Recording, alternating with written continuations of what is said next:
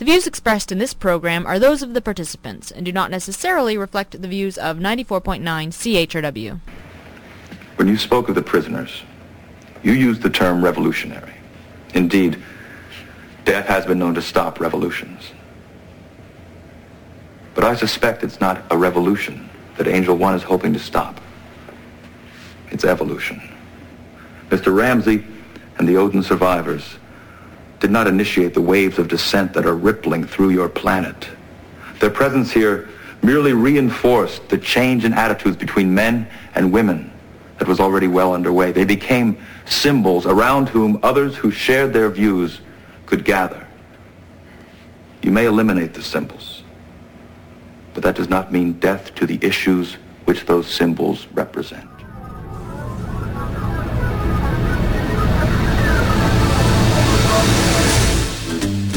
Good morning, London. It is Thursday, January 10th, 2008. I'm Bob Metz, and this is Just Right on CHRW 94.9 FM, where we'll be with you from now until noon. No, not right wing, just right. Fade into color, and color into black and white. Under the bedclothes, everything will be alright. And welcome to our first live show for 2008. Here at CHRW, you're listening to Just Right, 519-661-3600 if you'd like to call in and join us on some of the subjects we'll be talking about today, which include a call to action to help out with Mark Emery's extradition case to the United States. Going to be talking about an open letter to Canada's Justice Minister by Karen Selleck later on in the show. Is global warming over, as Laurie Goldstein so interestingly suggested, just going out at year end in the London Free Press? And going to be looking at a couple articles that I think fall into not the just right category, but the just wrong category a little bit later on. And but first of all, I just want to say welcome to everyone in the new year. Ira, it's nice to see you. I hope you had a good holiday and got a little bit rested up. I got a brand new laptop for Christmas. Oh, you're kidding. Didn't you already have one? I had one, but now I got a new one, and I have named it Mike. Oh, my goodness. Good for you. Well, I got to tell you, it's nice to be back and give up all my free time to put the show together, you know. That's what we do here. Ira's in there laughing. But to start the year off, I think I started a little on a positive note. I actually saw a great article in the London Free Press, January 5th, which to me, I don't know if you recall, back on our December 13th show, I posed the question about truth and truth versus reality, and that really, you know, you shouldn't be talking so much about truth as about reality. The truth part kind of takes care of itself. Well, it's interesting that there was an article by Salim Mansour on January 5th, and it was titled, "Let's All Get Real in 2008. And at first I thought he was kind of, just doing a play on words, but he was literal. He was being literal about this. So I thought I'd bring that to your attention because I thought it so concisely expressed much of what I've been even saying on this show over the past year, in the sense of just an overview of the world issues. And he says, this is Salim Mansour. I'll just highlight some of the best part of the article here, and I quote, "Welcome to the new year," he says. "Take a deep breath, savor the moment, and be an adult in a world awash in a rising tide of bigotry and the noise of political drivel pouring forth from our media as news. Being adult means being a realist. It means looking at the world as it is and recognizing that the fundamental attributes of human nature reflected in politics remain mostly unchanged from the age, for instance, of Thucydides some 25 centuries ago when he chronicled the Peloponnesian War that consumed the city-states of Hellas or ancient Greece. The envy of failure against success, the loathing of others, the praise for one's God over those of foreigners, the bigotry born out of self-righteousness, and the evil that readily plays upon the good in our world would be instantly recognizable to Thucydides if he appeared among us. He wrote, "What made war inevitable was the growth of Athenian power and the fear which this caused in Sparta. Because for Sparta, Athenian democracy was an existential threat and sufficiently loathed to spark a war. There have been other states since the Athens of Pericles. Britain, for instance, in the age of Gladstone in the 19th century, that were driven by these ideals, but none more so rather than the United States from the moment of its revolutionary beginnings. Democracy and freedom together as irresistible power generate envy and loathing among people who are intolerant of both. Freedom and democracy on many occasions have stood perilously alone as flickering lights on a continent made dark by tyranny, as was once lonely Britain across from the Nazi-dominated Europe, or as is present-day Israel surrounded by the Arab dictatorships and the barbarian frenzy of radical Islamists. When freedom fails, the lesson is obvious. The internal foes of freedom have succeeded in their subversion. It is hence worthy of being mindful as another year begins, how foolish it can be taking for granted democracy and freedom when enemies stalk them with their deadly fangs exposed. How well expressed, and you know, that's end quote there. And that was Sally Mansour in the Free Press on January 5th. Now, though this was written with an international perspective, I can't help but be forced to observe that, you know, the same principles apply within nations and even within communities. The same human, traits are always there, and sometimes we exercise them incorrectly, particularly when we turn to government to do so many of the things that we may just want to do for ourselves. But that's all I really have to say on that. I just thought it was a great perspective, and I really think, I know a lot of people don't like Mr. Mansour's columns, but I generally find myself on side most of the time. I think he's one of those writers that actually seems to understand very much about the nature of freedom. It certainly reflects in a lot of his work, and for that I respect a lot of what he does. And he brings a new perspective to me that I'm not always aware of as well. But that's it for that. Just dealing with another odd item that crossed my path over the past couple of weeks. There's so many of them, of course, and with doing the show only once a week and being away for a couple of weeks, my files started piling up. So I picked some issues that we've touched on throughout the year in 2007. And way back on July 5th, those of you who are listening, you might have heard me talking about Garry Kasparov, the ex-Russian chess champion, who was speaking in Toronto, I guess, and he was warning people to be wary of Putin. I found that a very interesting thing because there on the front page, or in the big headline, December 20th, London Free Press, the headline reads, "He's not a good guy," end quote. But Time magazine still names Putin its Person of the Year. Now, of course, you don't have to be a good guy to be the Time magazine Person of the Year. Adolf Hitler was back in 1939 as well. It's just a matter of picking who influenced the world greatly or the most in that year. He's not a good guy, but he's done extraordinary things, said Time managing editor Richard Stengel. Putin, a former KGB official, has turned his country from chaos to the table of world power, though at the cost of democratic principles, end quote. And in a separate article that I saw in the National Post, and it wasn't even about Putin, but he did mention him within an article. That's Lawrence Solomon talking about living freedom. He's talking about various conditions in and around the world, and he dedicated this paragraph to what the state is in Russia under Putin.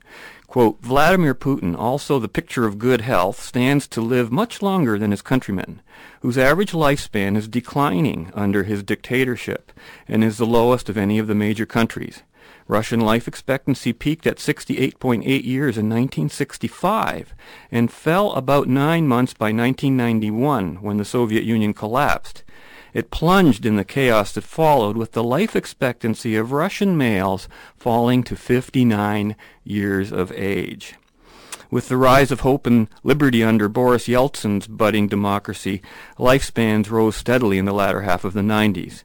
The progress ended with Yeltsin's decline and Putin's rise. And isn't that exactly what Garry Kasparov was trying to tell Canadians at that club?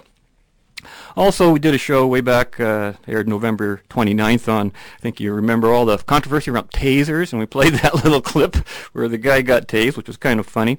But it all worked out the way I kind of predicted. Restrict taser use report demands, says the National Post on December 13. Public Safety Minister says he'll review it. Well, of course, that's what they did. Notice there haven't been any great incidents in the paper lately, maybe because they aren't using them as often, at least for this time being.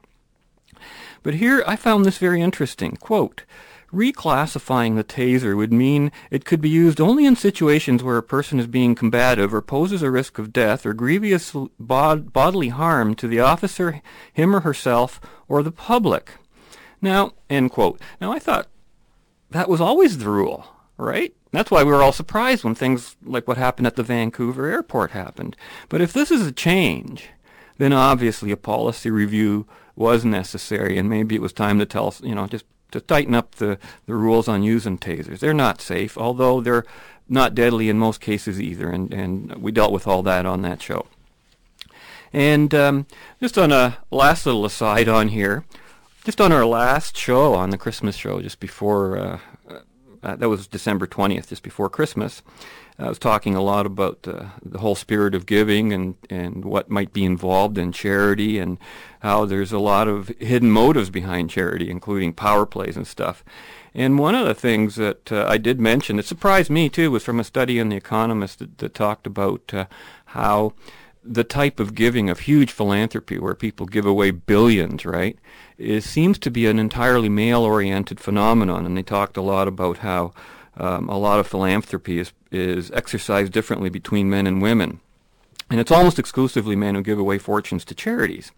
And that was from The Economist magazine. Well, sure enough, an example of that happened, of course, just shortly after when the Paris Hilton fortune was pledged to charity by her grandfather. U.S. hotel heiress Paris Hilton's potential inheritance dramatically diminished after her grandfather, Baron Hilton, announced plans yesterday to donate 97% of his $2.3 billion fortune to charity. Of course, Paris Hilton was not immediately available for comment. But anyways, the same story ran again the next day in the Free Press, just another recap of it. And that's just an example of what they were saying in The Economist, that how that happens. And you often wonder, what's going on in that family, and was this a statement by somebody to somebody, or was it just another business? Anyways, that's enough for some of those issues. Now, when we come back after this break, we want to talk about a couple things that I think are just wrong, and it's basically, getting into the whole the shopping thing. Saw a couple articles in the Free Press about the new Walmart opening up for 24 hours a day, and I guess that seems to be a disaster to some people. But we'll talk about that when we come back right after this. The problem is what's happened now is we've gotten to the point of political correctness where we're earnestly stupid. All right, this is an example I'm going to give you. They opened a new grocery store right behind my house. Really new. I love new grocery stores, right? I go out there and I'm like so excited. And I look around and there are all these empty parking spaces up front, completely empty. And I think to myself, those spaces can't all be reserved for people with disabilities. Of course, I would never park in a space reserved for someone with a disability, right? But the other 500 spaces close to the front, reserved for people with children. Okay, I just want to say this about that. No!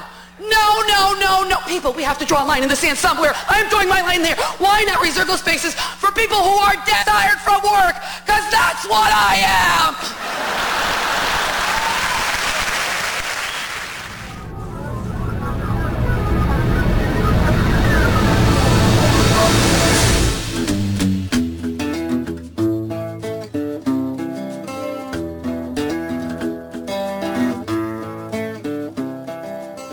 I went down to Mexico. I'd never been down there before.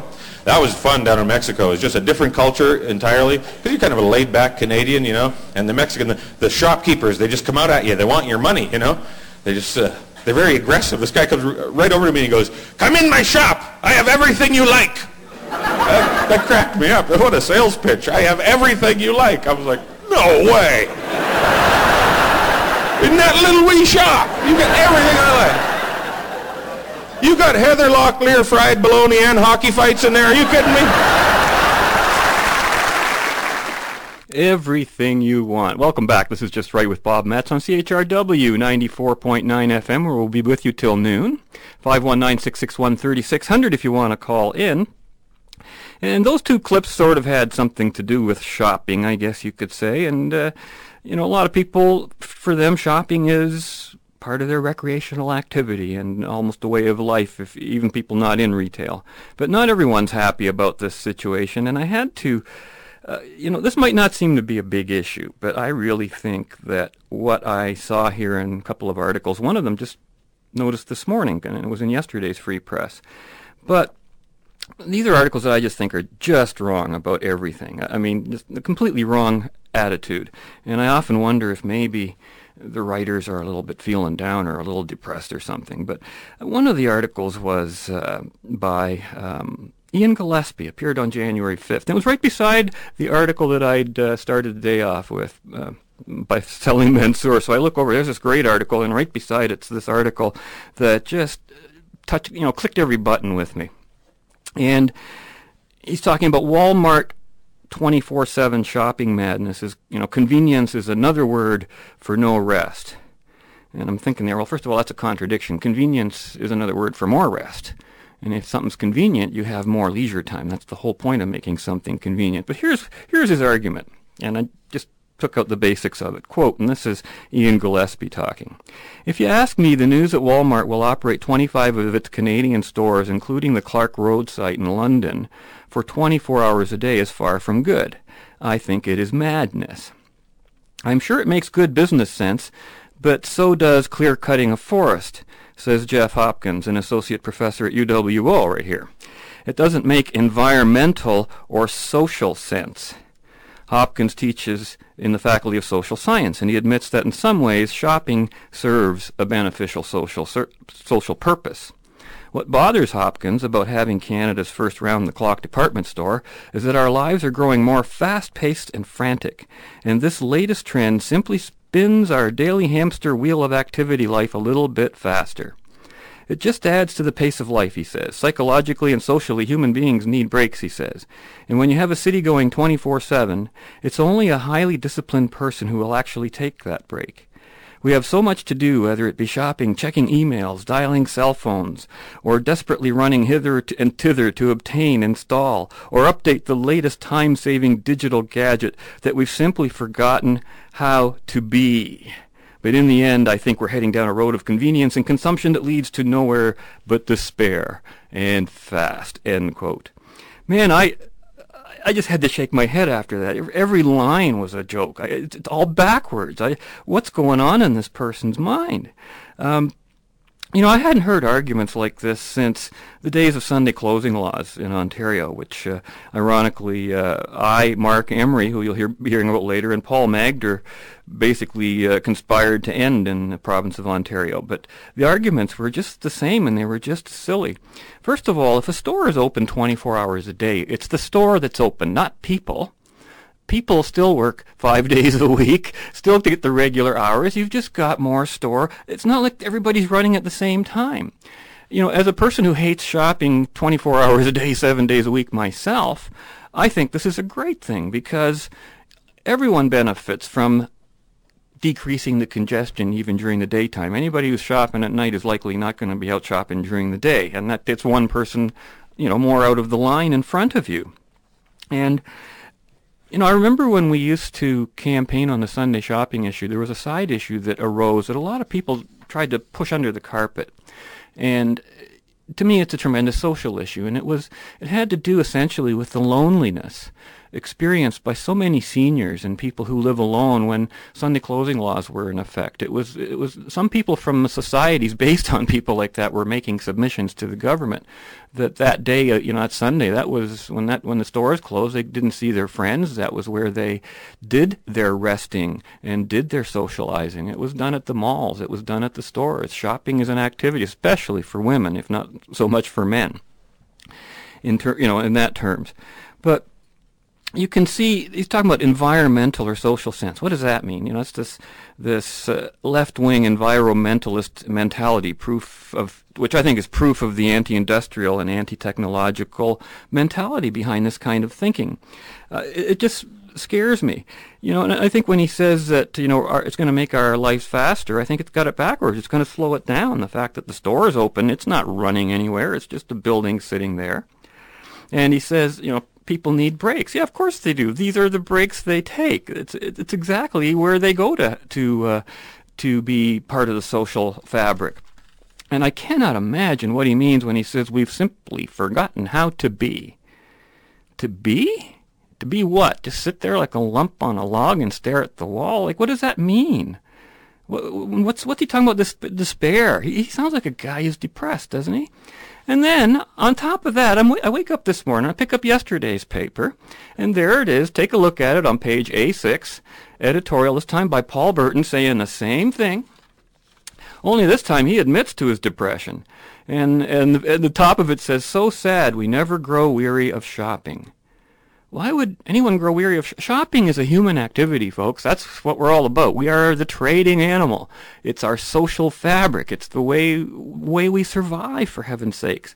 And the fact that shopping is a win-win situation, the retailer likes it when you give him their money, and the consumer likes it when he gets the product that he wants. It's just amazing. But listen to the mentality. You can hear it. This is Paul Burton, who basically I disagree with 99.9% of everything he writes anyway. But this really exposed to me, it was a philosophical confession almost. He says one of the truly wonderful things about Christmas is that stores are closed, okay? It forces, there's the word, that's that operative force, operative word. It forces most of us to spend time doing something other than shopping. Well, thank you for walking into my home with your gun, sir, and forcing me to do what you think I should be doing. But I just can't even understand that mentality. But perhaps we spend it with family members in solitary contemplation, doing community service. Oh boy. Whatever it is, it's better than shopping. Yeah, okay. A day or two without retail therapy just might help the human spirit and improve society. And then he talks about why this Walmart store opening 24 hours a day is, quote, so depressing. He's depressed by this, and is an indication that Western civilization is truly on the downward slope to ruin.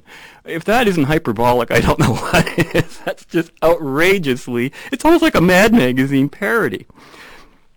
But this is interesting. In the latter half of his editorial, he goes, it took a 1959 Royal Commission to allow stores to stay open past 6 p.m. The fierce battle over Sunday shopping, meanwhile, has been a slow victory for the voracious consumer. Well, I got news for him. The voracious consumer didn't fight for Sunday shopping. It only takes 1, 2, or 3 people. And the people who brought who ended Sunday shopping in Ontario were myself, Mark Emery, who went to jail. He had to break the law, just like that's how you change laws. This is a theme that we're developing here. And Paul Magder, the Toronto furrier, who also broke the law. And they paid their prices, and now the laws have changed. And so, Mark actually had to go to jail. Technically, he wasn't there for Sunday opening. He was there because he was employing too many people on a Sunday. So we punish people in this country for giving jobs. Just because so it'll fit some agenda of somebody who thinks like these two editorialists. You understand how intolerant this all is? And it's just terrible. And then you hear the environmentalism coming out of it. And at the end, Paul Burton says, the planet is bending under the weight of relentless consumer demand for more product. Is there not another way?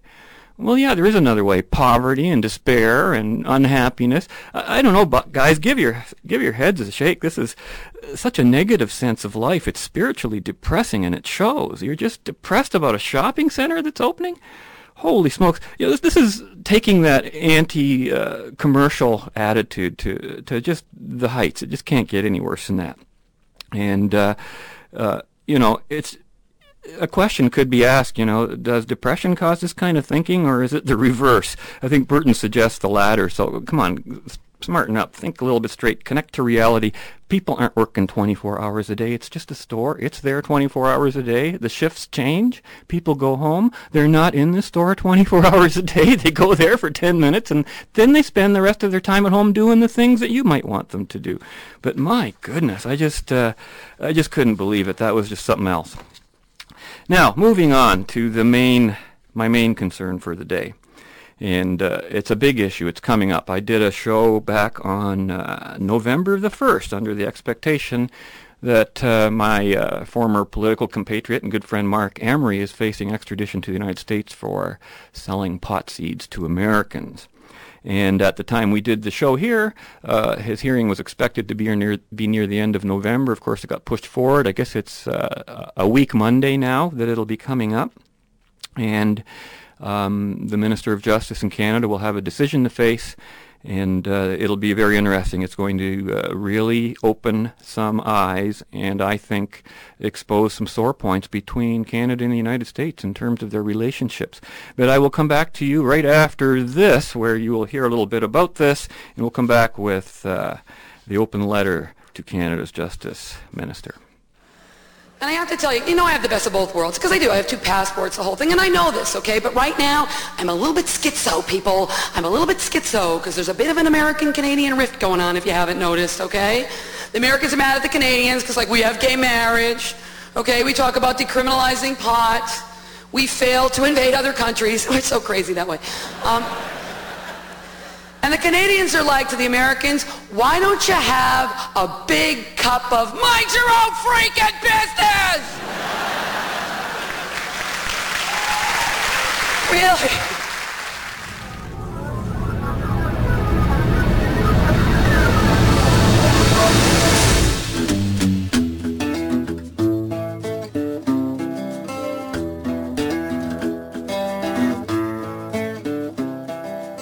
20 years ago when I had the epiphany, I was wrong in my backyard about all that I held true up till then.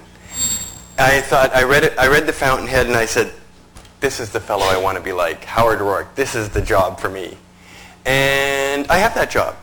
There's 100 million to 120 million people worldwide who smoke marijuana with some degree of enthusiasm, and in every country in the world, excepting one, Switzerland, it's illegal.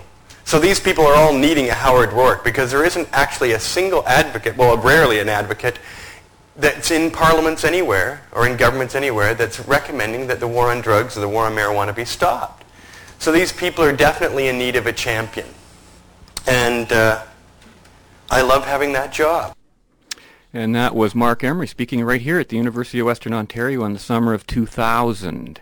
And it probably, I think, was probably the last time he, myself, and lawyer Karen Selleck actually appeared in the same room together. We were all there. It was a big conference on a number of issues. I think Karen Selleck was here talking about human rights commissions.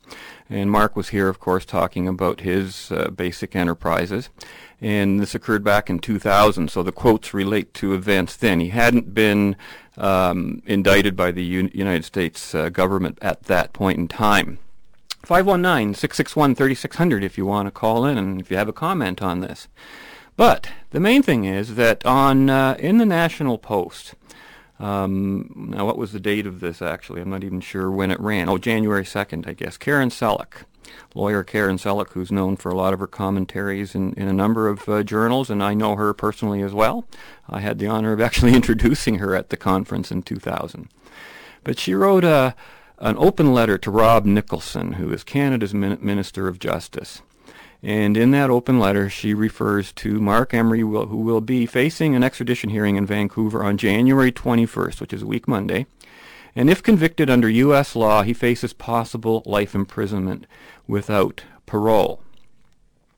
Now, here's the question she asks in the open letter. Should Mark be extradited to the U.S.?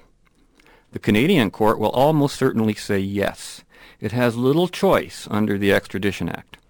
Mark openly admits selling marijuana seeds over the Internet to customers around the world, including the U.S., for years. His conduct would have been grounds for criminal charges here, although Canadian authorities never chose to charge him. But that's enough under the Act to make it mandatory for the judge to commit him for surrender to U.S. authorities. That is where you come in, Mr. Justice Minister. Once the court has ruled, the Extradition Act gives you discretion to refuse to surrender Mark if it would, quote, be unjust or oppressive, having regard to all the relevant circumstances, end quote. And then she goes through a lot of the relevant circumstances. I went through a whole pile of them on our November 1st show. In fact, I'm pretty sure now what I'll be doing between now and next week, I'm going to be sending a copy of that show to the minister, because this is all part of, I think, I want people to sign. There's a petition online. I'll be giving you a website where you can go and sign a petition preventing the extradition of Mark Emery to the United States for this particular crime. Now, basically, what Karen Selleck is arguing, and I can't read the whole thing because we don't have time for the whole thing, but I want to get to the last half of it. She's arguing that Mark is not your typical marijuana seller. He's claimed what he does to the government for years, reported it, paid his taxes, etc., etc. And then she says, but there's more, quote, go to any internet search engine and enter marijuana seeds, end quote. You'll find many seed vendors still operating without prosecution in British Columbia and in other Canadian provinces. Why is the U.S. government not seeking the extradition of these vendors? Why just Mark Emery and his 2 employees, Michelle Rainey and Greg Williams? I think the answer is obvious, she said. The so-called BC3 have taken a principled public stand against the U.S. government's war on drugs. Mark, in particular, is a highly effective spokesman for his cause. He was never in this business primarily for financial gain and generally kept only enough of his seed profits to live on. Instead, he has donated over $4 million and countless hours to fund court challenges, establish compassion clubs for medical marijuana users, pay medical bills for activists, sponsor conferences and protests, fund ballot initiatives, fund political campaigns, and so on.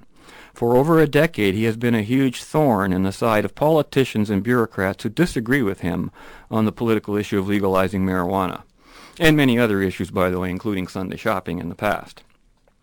The Extradition Act requires you, Mr. Justice Minister, to refuse to surrender a person if the request for extradition is, quote, made for the purpose of prosecuting or punishing the person by reason of their political opinion, end quote. Please consider Mark's long history of idealistic activism and tell the U.S. government that you won't let them haul this politically motivated Canadian hero off to their jails. And I agree wholeheartedly, Karen. That was a great thing to do, and I want to support that effort. And for those who are interested, there is a website online, which I'll hopefully find here, the actual address of. Here it is. And it is petitiononline.com/Emery, that's E-M-E-R-Y, /petition.html.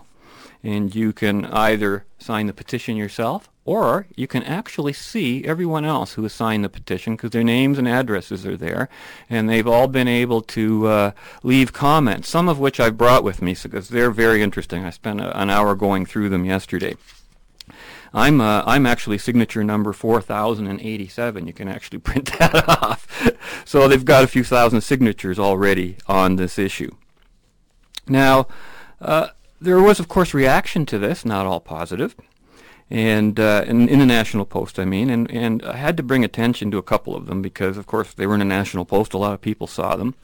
And one appeared right the next day, January 3rd, under Letters of the Day, The Folly of Marijuana Use. And it was written by a fellow named Doug Tweet out of Calgary. And here's what he had to say, quote, I read with great amusement Karen Selleck's flimsy argument to stop the extradition of Mark Emery, the marijuana legalization activist, to the U.S. And no, we don't have to concede that this criminal has been a huge benefactor to the Canadian people. I was 18 years old when I shut down my marijuana plantation on Vancouver Island after a deep pensive consideration of what the drug was doing to my friends and others, to whom I sold it to from age 11. I recently visited one friend who, after 30 years, has finally concluded the same and has quit smoking pot. This intelligent and capable fellow began heavy pot use at the age of 11 and is now only capable of part-time work and lives in a rundown motorhome in the bush. He thinks it's time for a change. So do many Canadians who have witnessed the damage that marijuana has caused to friends and loved ones. Mark Emery shall henceforth stand as a highly effective spokesman for the cause of law and order and the folly of marijuana use. How could anyone be so naive, whether they're stoned on pot or not? Smoke another one, Mark, and good riddance, end quote. Talk about mean-spirited, my goodness. I got to tell you, it's difficult. Well, before I say more, there was another quick one, also from Calgary, a guy named Brian Rushfelt. He goes, a lawyer condoning criminal acts. Karen Selleck's legal illogic that Mark Emery paid taxes so his crime should be ignored is frightening. And she calls Mark Emery a Canadian hero. This case is not about political opinion. He broke the law. He's a criminal, not a hero. Yeah, blah, blah. It's difficult a little bit for me to contain the contempt I have for this kind of uninformed and openly vindictive opinion-making. First, as to the latter guy, Karen Selleck didn't condone any criminal acts. She's requesting within the law to, the only process open to her, which is to the Minister of Justice, right? and quite within the law that Mark Emery not be extradited to a foreign country, period. End of story. The marijuana issue is not even part of this. Karen Selleck did not say that Mark Emery's crime should be ignored because he paid taxes. It should be ignored, but not because he paid taxes. You know, to set up false arguments and knock them down is kind of a sleazy debating tactic, and I see it used all the time. And as to Doug Tweet, you know, the guy who in the pages of the National Post admits to selling pot to 11-year-olds, and that he was doing it himself from the time he was 11 till he was 18. He's the guy we should be sending to the United States, not Mark Emery, for heaven's sakes. Mark would never advocate drugs or alcohol for children and would be among the first to condemn Tweet for his actions. I tell you, the hatred that this writer expresses towards Emery, I think, is maybe he's reflecting his own guilt for his own actions, like, you know, that religious experience where he wants Emery to die for his sins kind of thing. You know, I'm going to throw my sins on you and a curse on you. But boy, the vindictiveness that comes out of some people. And then again on January 4th, to tell you how the controversy is starting, it was just day after day, okay, National Post. Colby Kosh joins in on the debate under an article called A Matter of National Sovereignty, where he correctly, zeroes in on what the key issues are. And he opened his editorial by referring to Karen Selleck's open letter, and then he continued. And he says, quote, Emery was not arrested until July 2005 when the U.S. Drug Enforcement Administration filed federal charges against him in Washington State. Now Mr. Emery faces the possibility of lifelong imprisonment in a U.S. federal penitentiary without parole. Needless to say, it is a fate he has done much to tempt. He has been an overt opponent of the DEA and the U.S. government and has never concealed his seed sales to the United States or made any effort to avoid selling to American customers. He has taken his battle to the propaganda front, too, making highly visible donations to anti-prohibition groups in the United States. It's no surprise to him that the Americans wanted to clap him in irons. Many of those who consider Mr. Emery's plight get distracted by what sometimes seems like a desire for martyrdom on his part, or by the ethical and medical considerations surrounding the use of marijuana. The plain fact is that Canadian law never practically considered the seed business a major peril to public order or to morals. Or it would have done something about it. Dozens, perhaps hundreds of mail-order growers are continuing in the trade in BC even now. Marijuana is recognized as having medical benefits by our government, as it is in the law of nearly a dozen U.S. states. The U.S. is using the technical presence of an unenforced law on our books to carry its drug war onto our soil. If the Honorable Mr. Nicholson allows this to reach its logical conclusion, and Mr. Emery is sent south for crimes committed entirely on Canadian soil, it will constitute a blow to our national sovereignty. End quote. Kosh then argues that if the roles were reversed, of course, if Canada was doing this to the U.S., Americans would not tolerate our laws being enforced on their territory. And then he concludes, he says, quote, the principle of extradition between friendly neighboring democracies is an important one, but where ideas of justice are expressed in such a different manner as they are on a point like this, where the people of two countries so plainly disagree about what is right, cooperation is tantamount to a surrender of values. Wow, that's well put. Well expressed, Mr. Kosh, and I'm totally behind you on that one. As I said on the show on November 1st, I said this is really a challenge and an opportunity for the Harper conservatives to demonstrate some kind of rationality and discretion by turning down the U.S. request to have Emery extradited. It's really funny. I'm talking to my mom about this yesterday, and she goes, he's a criminal. They can't have our criminal. He's ours. We get to keep him.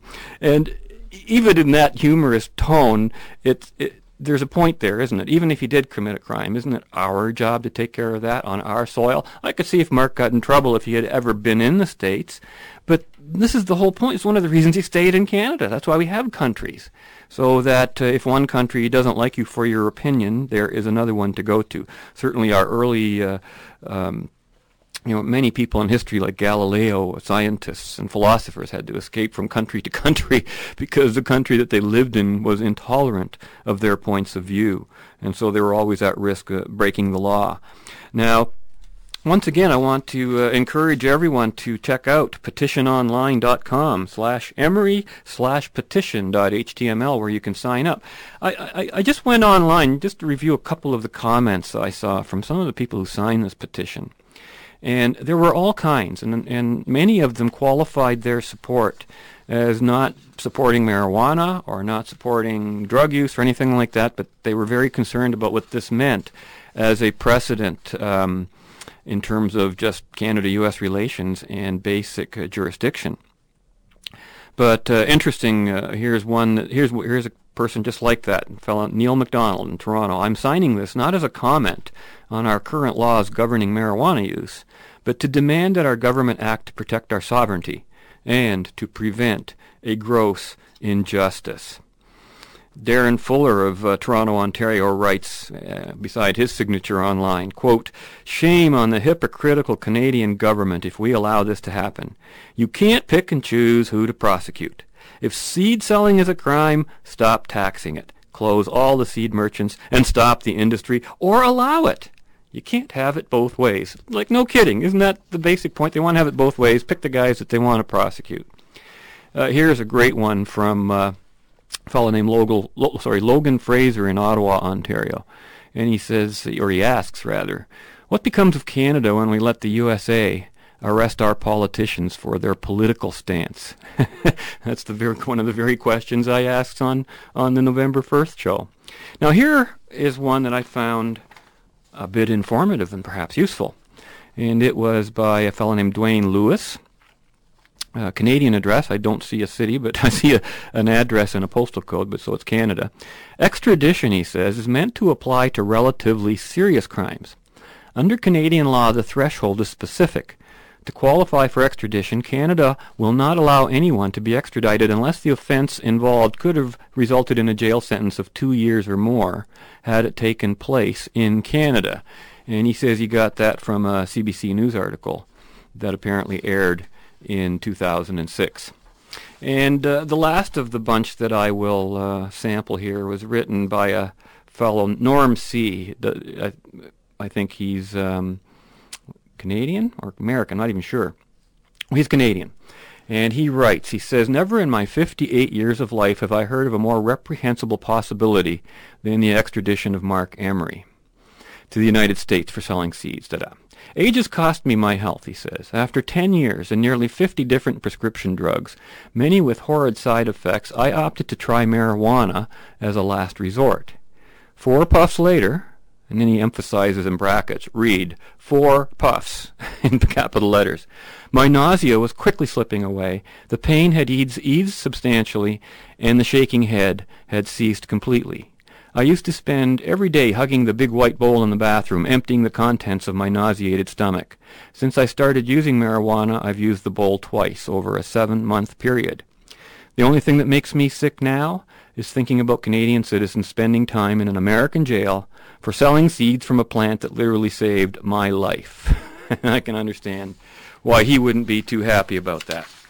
Now, that's about all I've got to say on this. I'm going to leave you with a word from Mark Emery again, and when we come back on the other side of the show, back to the environmental issues and thinking about future generations and what we're going to do for them and global warming and all that fun stuff that will never go away. So we'll see you in a little while. This is a longer clip than usual. I think you'll enjoy it. Take care. Let me just tell you what I do. I have one of the first, if not the first, internet television network.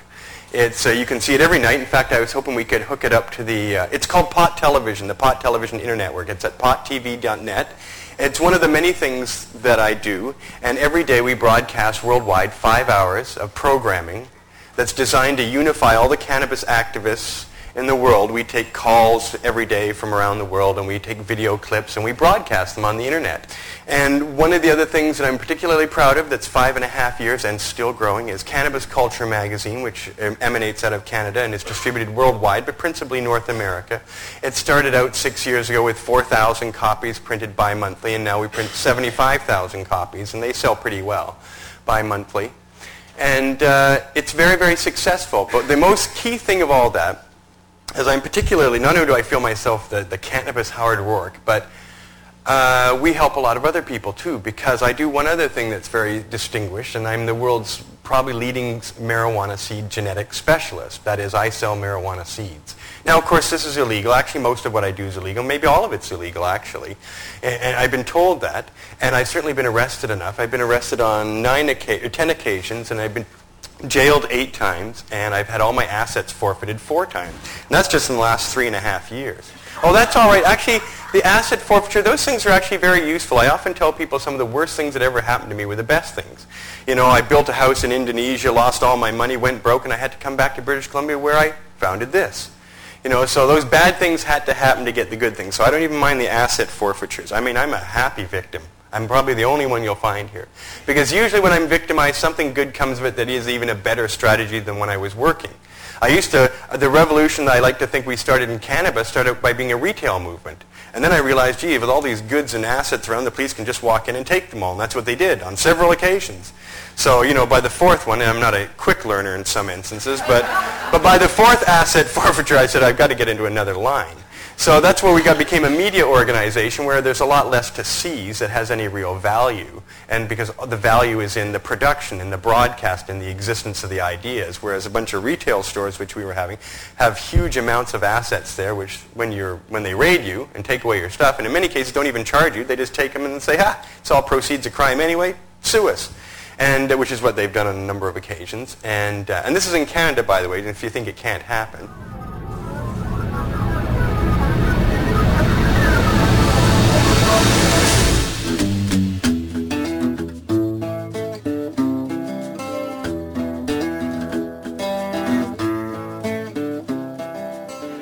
You know, back during the energy crisis in the 1970s, and I might also add United States government-sponsored energy crisis, you know, they used to have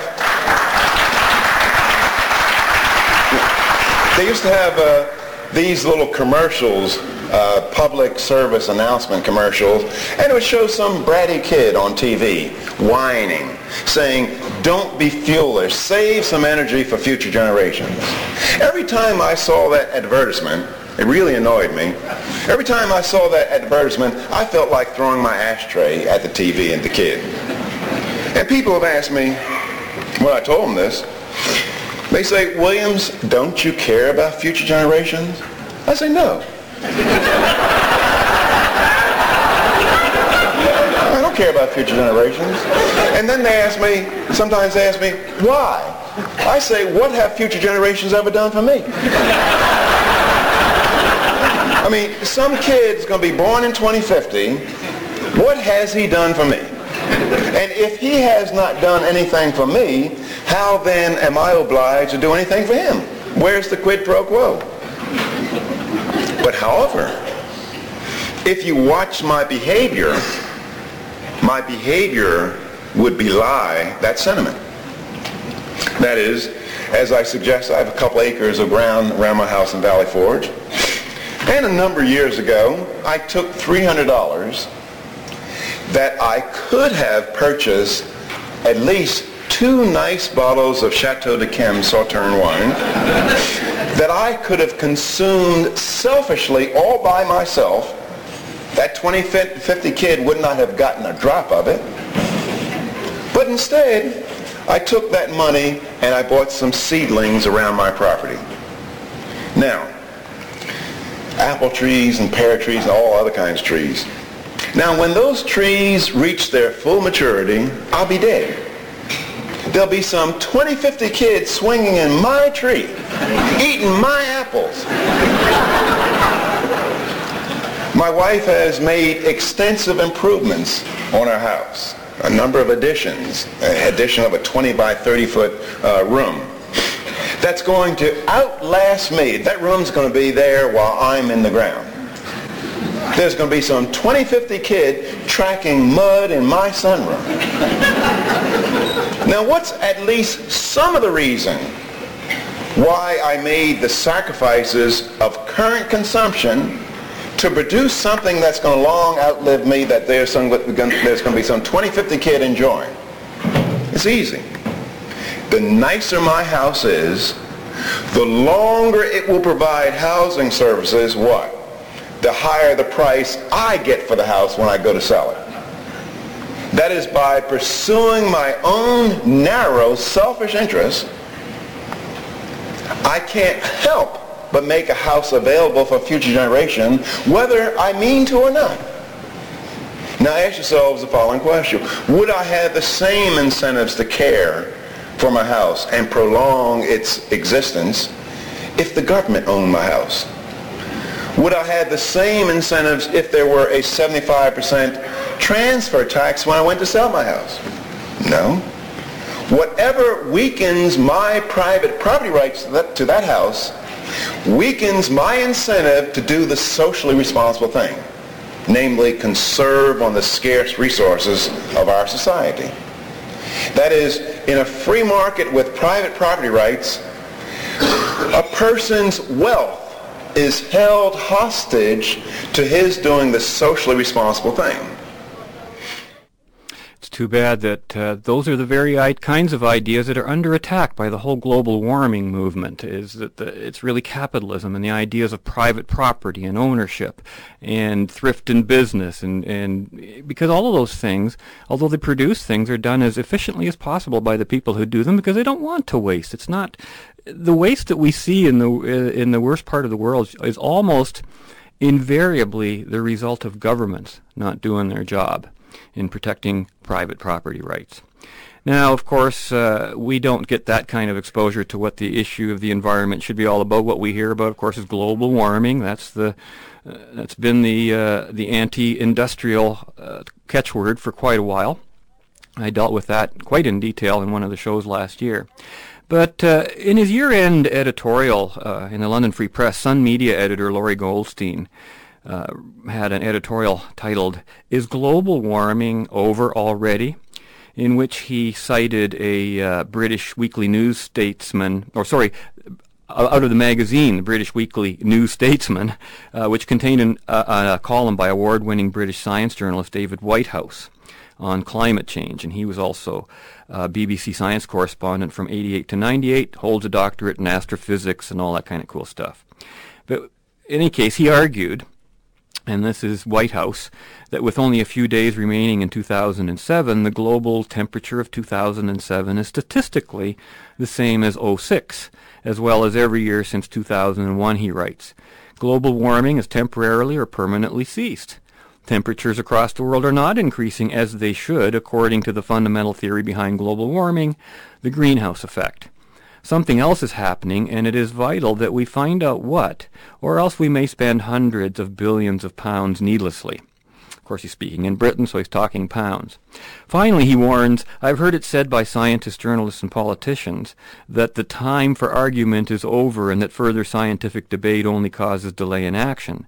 But the wish to know exactly what is going on is independent of politics and scientists, and they must never bend their desire for knowledge to any political cause, end quote, and I agree wholeheartedly. Now, in one of the responses to this argument, to Whitehouse's argument, it ran a couple days later in the London Free Press, and it was written by Richard Phillip, Emeritus Professor of Pharmacology and Toxicology here at the University of Western Ontario. And he was in the January 5th London Free Press. Big heading there, I saw it, Global Warming Naysayers Ignore Evidence. So I guess I'm one of those global warming naysayers, and all the evidence that I've been presenting on this show for the past year, I've been ignoring it, you see. I haven't been looking at it. But here's his argument against Whitehouse. Whitehouse appears to have ignored the fact that the term climate change has largely replaced global warming to recognize that change does not occur evenly over the Earth's surface. Mean annual changes in surface temperatures are not the best indicators of climate change. If the Earth has stopped warming, no one told the glaciers. Columnists are concerned about promoting circulation. They can provide fuel to those who choose to ignore any evidence that doesn't support their preconceptions. Already, as a result of the Whitehouse article, there have been letters to the editor calling Al Gore a liar and hinting at conspiracies. There is no lab experiment to test the hypothesis that human activity contributes to global warming. There will always thus be criticism by skeptics, end quote. Now I'm looking at that article, I'm going, huh? What? Who? What? What was that? First of all, I think if you want to be taken seriously in any scientific sense, stick to the message. Don't attack the messenger or external motivations or whether a business is making profit. You wrote an article too. How come your article isn't just looking for money and looking for circulation and stuff like that? The issue is controversial. That's what makes it interesting to people, especially in the light of the fact that no misrepresentation or inaccuracy has been reported by anyone here. And, for the record, global warming naysayers like myself are not ignoring the evidence. We're looking right at it, but arriving at a different conclusion based on the same evidence and on each person's piece of the particular knowledge pie or even how they might think. And please don't, the issue's not about whether warming has actually taken place recently. Our weather has certainly warmed, but whether our climate has changed is an entirely different question. And, of course, the issue is about mankind's contribution to the production of a single element, carbon dioxide, CO2. An awareness of that perspective alone negates 3/4 of Philip's argument, which nowhere addressed CO2. Instead, he presented as his evidence melting ice, which he called, quote, the most vulnerable substance on Earth to warming trends. Now, I found his observation may in fact be perfectly consistent with what White House was finding, who he was criticizing. But I have to admit, in all the hundreds of, if not thousands of newspaper clippings I've read on this subject, I've never heard anyone say that mean annual changes in surface temperatures are not indicators of climate change. So am I to assume that global warming refers to the temperature, beneath the surface of the planet? And if it's true that surface temperatures are not the key factor and that the glaciers are actually melting, then what's being suggested is that the planet's supposed warming is being generated internally. Is that what he's saying? Like volcanic activity or changes in the core or something? He doesn't say anything about this. So he's saying like the ice is melting, but the air isn't showing the temperature it should, so something else is warming it up. As White House and not Philip suggests, something else is happening. And it is vital that we find out what, or else we may spend billions needlessly. So it sounds like White House wants to know the answer. Philip doesn't want him to speak. But there's no mention of anything like this. And, where White House, Goldstein, myself, and others continue to argue that the debate's never over, proponents of global warming say, climate change, that's what they call it now, climate change. So if it goes up or down, they can still carry on with their arguments. They express an entirely unscientific intolerance to contradicting evidence, contradicting opinions, differing conclusions. And that's not science, that's religion and politics, neither of which fits into the real world that I and others like Salim Mansur would like to open a few eyes to.